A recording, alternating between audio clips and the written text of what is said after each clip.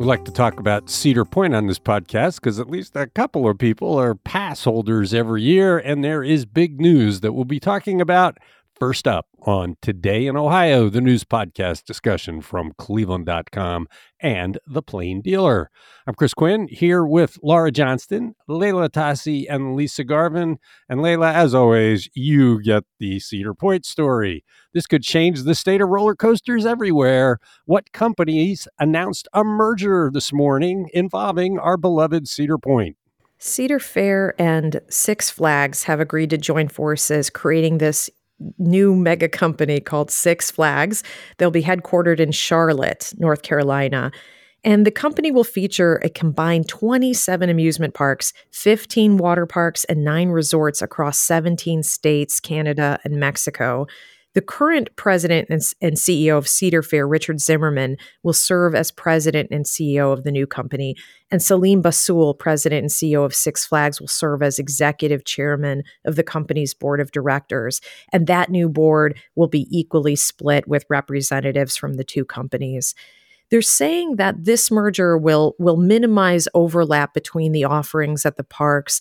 They will have increased intellectual property, including Looney Tunes, DC Comics, and Peanuts. And season pass holders will get better access to more parks, and they'll save a bunch of money in administrative and operational costs. And, one industry expert told Susan Glaser that this will likely make this company the largest regional theme park company in the world.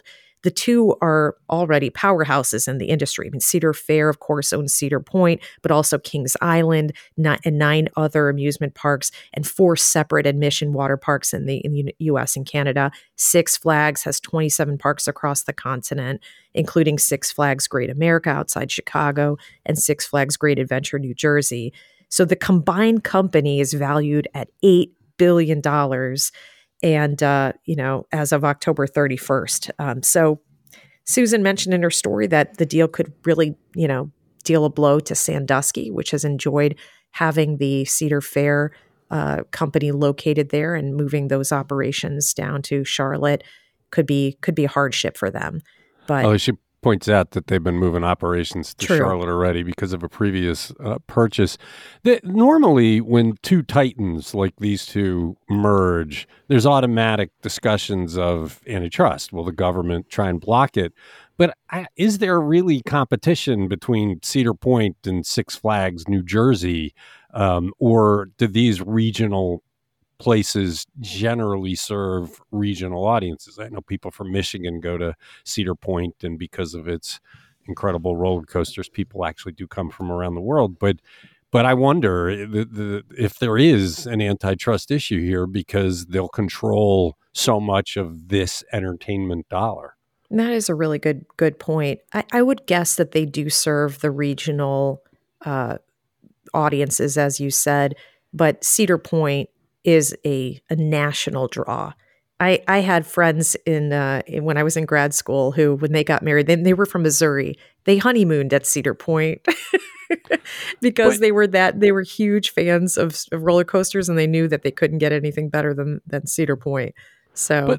But you and Laura have at times bought the passes. We've talked about it. And this would allow you use of parks elsewhere if you go on vacation. Laura's had a taste of this in skiing. Well, the local ski areas have been bought by Vail. And so Laura can use her pass at a whole bunch of places she couldn't use it before, right? You have to be a platinum pass member to get that kind of access, though. I think that's what it is, right, Laura? The season gold pass is only good for Cedar Point unless they change those rules. Well, I think what they're going to change is the big question, right? Because when Vail bought up little mom and pop places like Boston Mills and Brandywine, all of a sudden what was a pretty affordable season pass skyrocketed. So sure, I can go ski Park City and Whistler, and that's amazing, but only if I pay this higher price. And you can get an Ohio pass, but I assume something similar is going to come this way, right? If you want all the access, it's going to be a lot more expensive. But I wonder, Layla, if we are going to see the $99 gold pass again. But like I said, the $99 gold pass is only good for Cedar I know, Point. but I just wonder if this merger will change that mark. Like if they'll be like, well, we're just not going to offer. I don't know. I'll be interested to see what I they should hope decide not, to because do. they make it seem like they're creating all kinds of efficiencies throughout their, their operation on account of this merger, which should be, passed down to the consumer, I would hope. I wait to see that. If they jack up prices, I'll be They're not pissed. doing $99 passes out of the goodness of their hearts. They make money on it. So if it's a profitable And they operation, make money on their why would they stop it? $17 crappy burgers. And their $12 funnel cake. Right. Yeah, I mean, if they're making money on it, they'll keep doing it. Maybe they'll raise the price. Who knows? Very interesting, big development for Northeast Ohio, Northern Ohio. You're listening to Today in Ohio.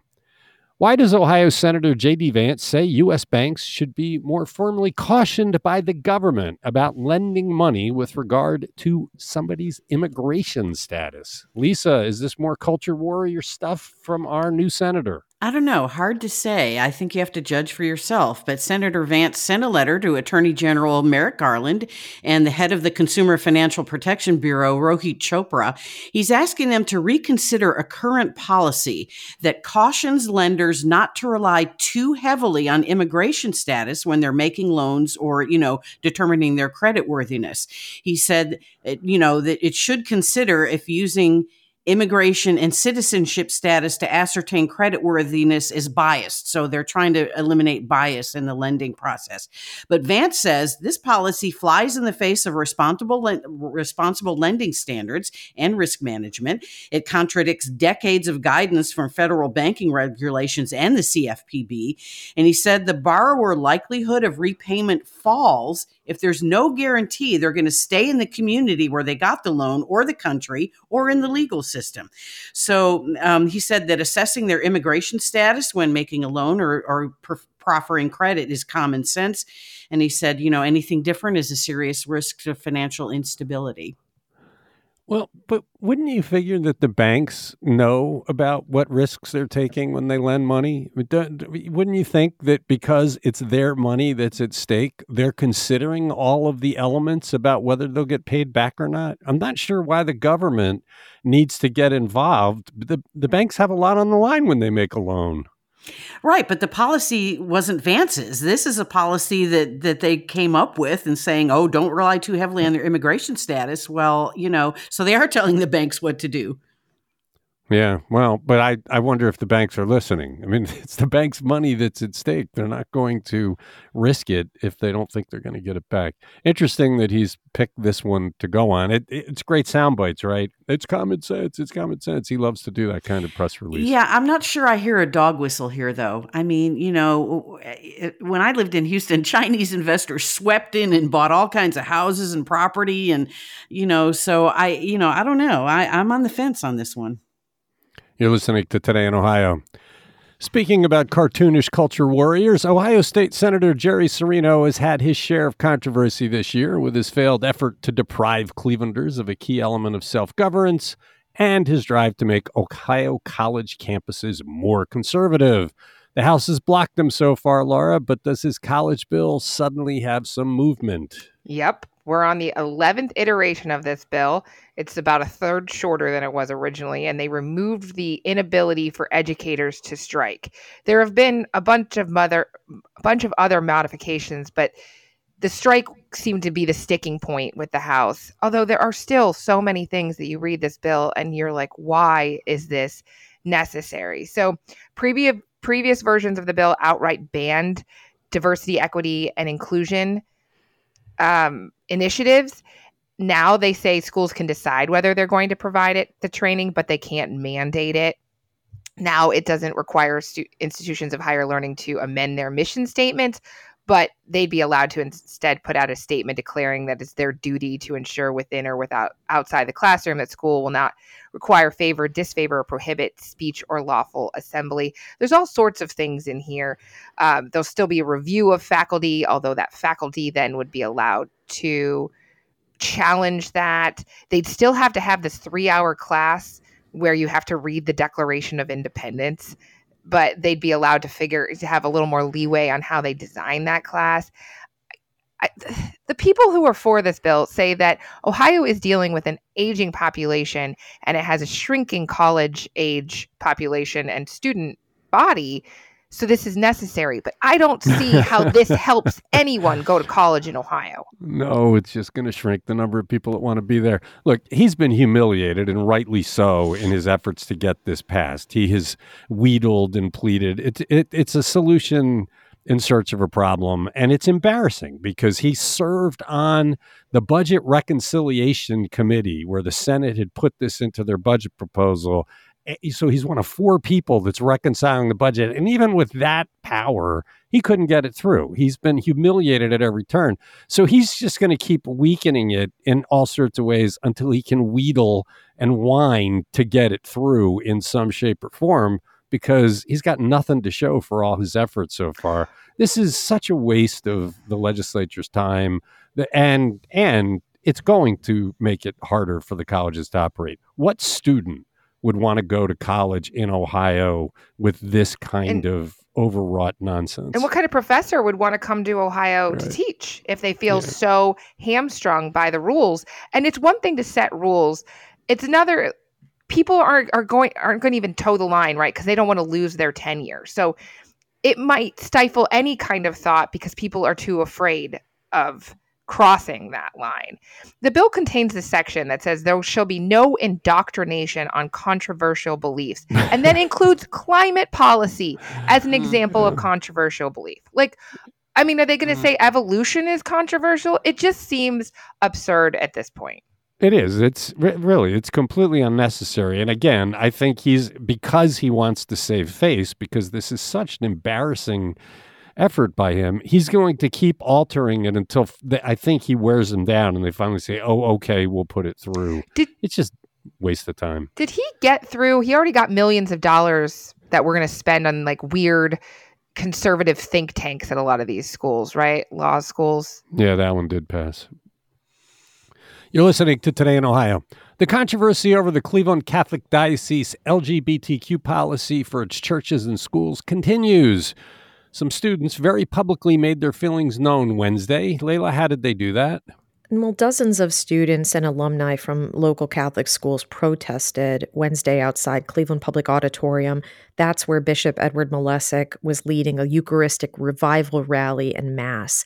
And this protest was in response to the Catholic Diocese of Cleveland's policy that was enacted earlier this fall, barring students and staff at Catholic schools from undergoing gender-affirming care and using pronouns that are different from the ones that are affiliated with the person's biological sex. The policy also requires church or school staff members to notify parents if their child might be transgender.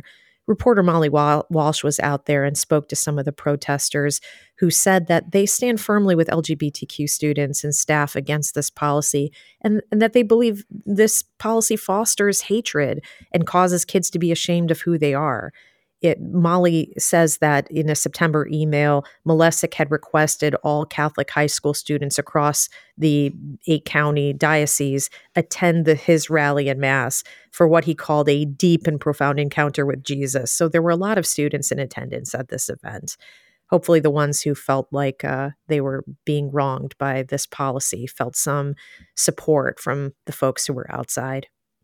It's got to be confusing to be a teenage Catholic in Cleveland with this message from the bishop and a completely opposite message from the Pope. So if you're a young Catholic trying to find your way in the world, who do you listen to? That's a great point.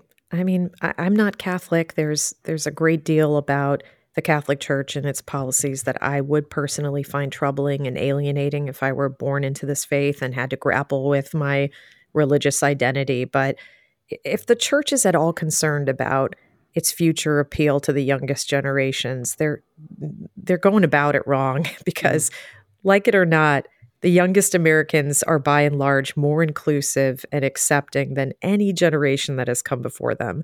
And even though these policies directly affect a minority of students, the majority of young people are not going to stand for it. Well, and the Pope outranks the bishop. So if the bishop is delivering one message and the Pope is delivering another, I would think they'd say, I don't care what the bishop says. I'm going with what the Pope says. And this is silly. I still don't understand why the bishop issued this, because it wasn't needed. There was no issue driving it. And it just created huge ill will in large sectors and a real divide in the church members, which we've seen through a lot of our email. And it's not just the Pope, too. Remember that a lot of these kids go to schools that aren't overseen by the diocese, or they go to schools like John Carroll University. And those have a much more inclusive tact. So it is confusing. And I agree 100% with what Layla says, that everybody, not just young people, are reckoning with what they're being told and how that jives with what they believe. It's not a good look to have a bunch of the kids that you've invited to this big day standing outside saying, you're wrong, you're wrong. Mm-hmm. So I'm sure the bishop would have preferred that protest not occur. You're listening to Today in Ohio. 2 Cleveland projects are getting more than $1 million in credits to create jobs. Lisa, who are they and what are the jobs for? And actually, one is a Cleveland company and one might be a Cleveland company, but it's not a done deal yet. So the Ohio Department of Development approved $1.1 million in tax credits to Cleveland Kitchen, which produces pickled and fermented foods. They'll get a 7-year tax credit at $300,000 a year for creating 80 jobs and a $3.6 million payroll, but they must stay in their location for at least 10 years. Now, the other company is Lab Connect LLC. It's a sample processing lab that's based in Tennessee. But Ohio is competing with 2 other states, Minnesota and North Carolina, for this project.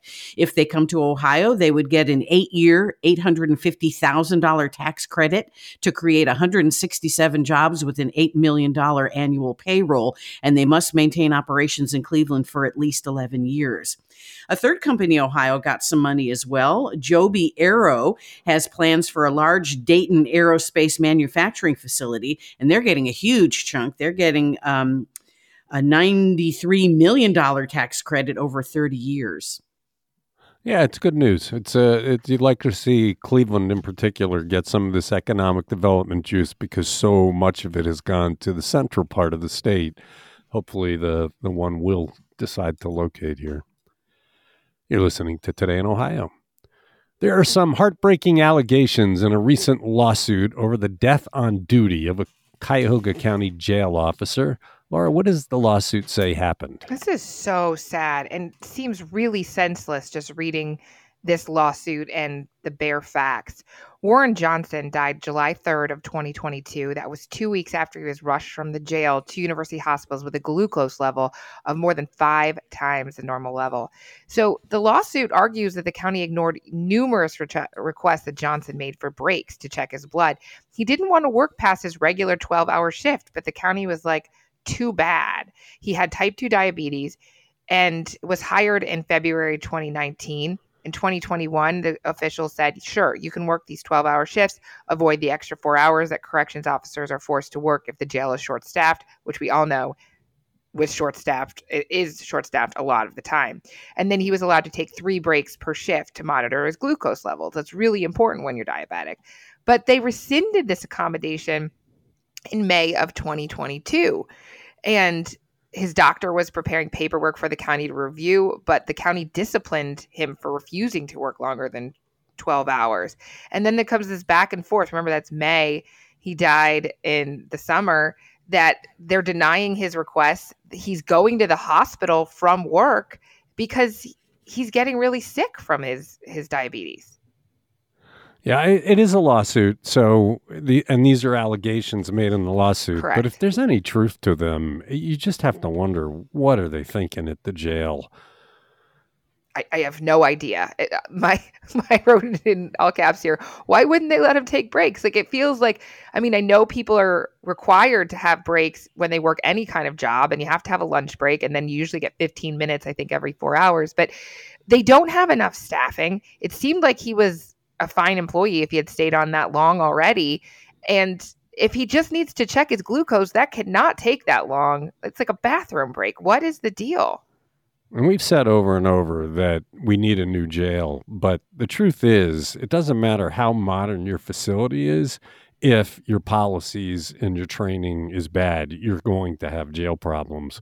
This seems like a big one. You're listening to Today in Ohio. Social media is awash with concern about provisional ballots in Ohio based on how many ended up being rejected in the August special election.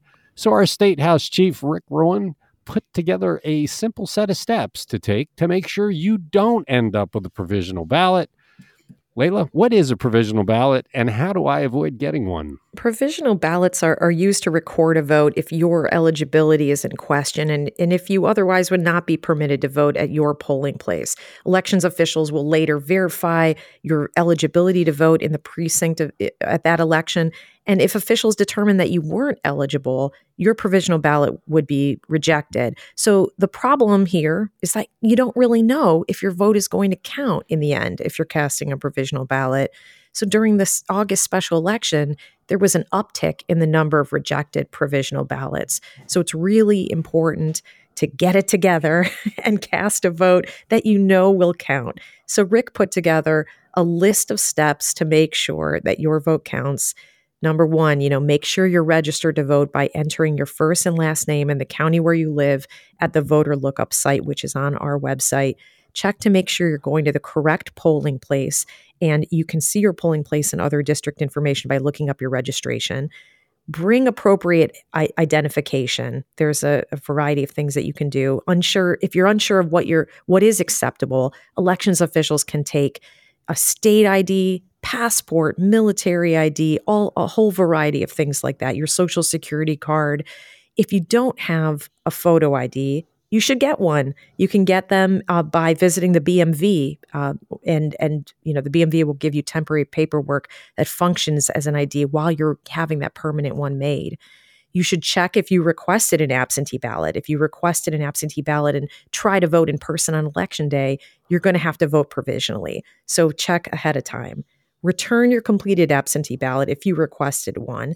And if you requested an absentee ballot but want to vote in person, you can vote at your county's early voting center without being forced to cast a provisional ballot. So make sure you get it together, guys.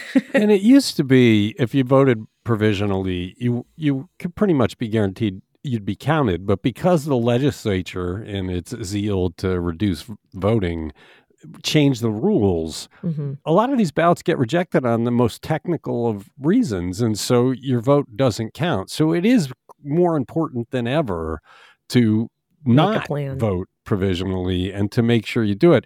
There has been some confusion about whether a military ID is okay. There's been mixed messaging on it, but it's supposed to be okay. If you have a photo military ID, if anybody messes with you probably need to make a call down to the elections office.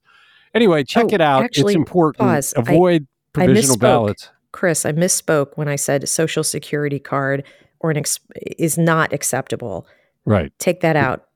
Yeah, that's not a photo ID. Right. You can't, They won't accept a college ID, an out-of-state ID, social security card, or an expired driver's license. So. Right. Which an expired driver's license is another way that catches people. I've seen people talking about this on Nextdoor and on Facebook. They're worried about it. And so you can avoid it and follow the steps and vote on a regular ballot and your vote will count. It's Today in Ohio.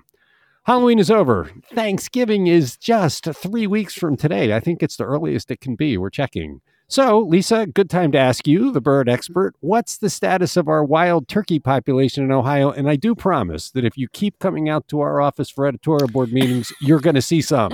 I know. I keep looking for the plain dealer turkeys over there at Tiedemann Road. But I was driving, I live very close to the Cuyahoga County Airport, and I actually pulled off the road a couple of days ago to take a picture of a turkey that was sitting there by the airport. Wild turkeys are doing very well, according to the Ohio Department of Natural Resources.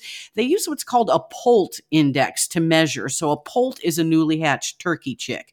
So in 2023, we've had 2.8 poults per hen, and that's above the 10-year average of 2.7.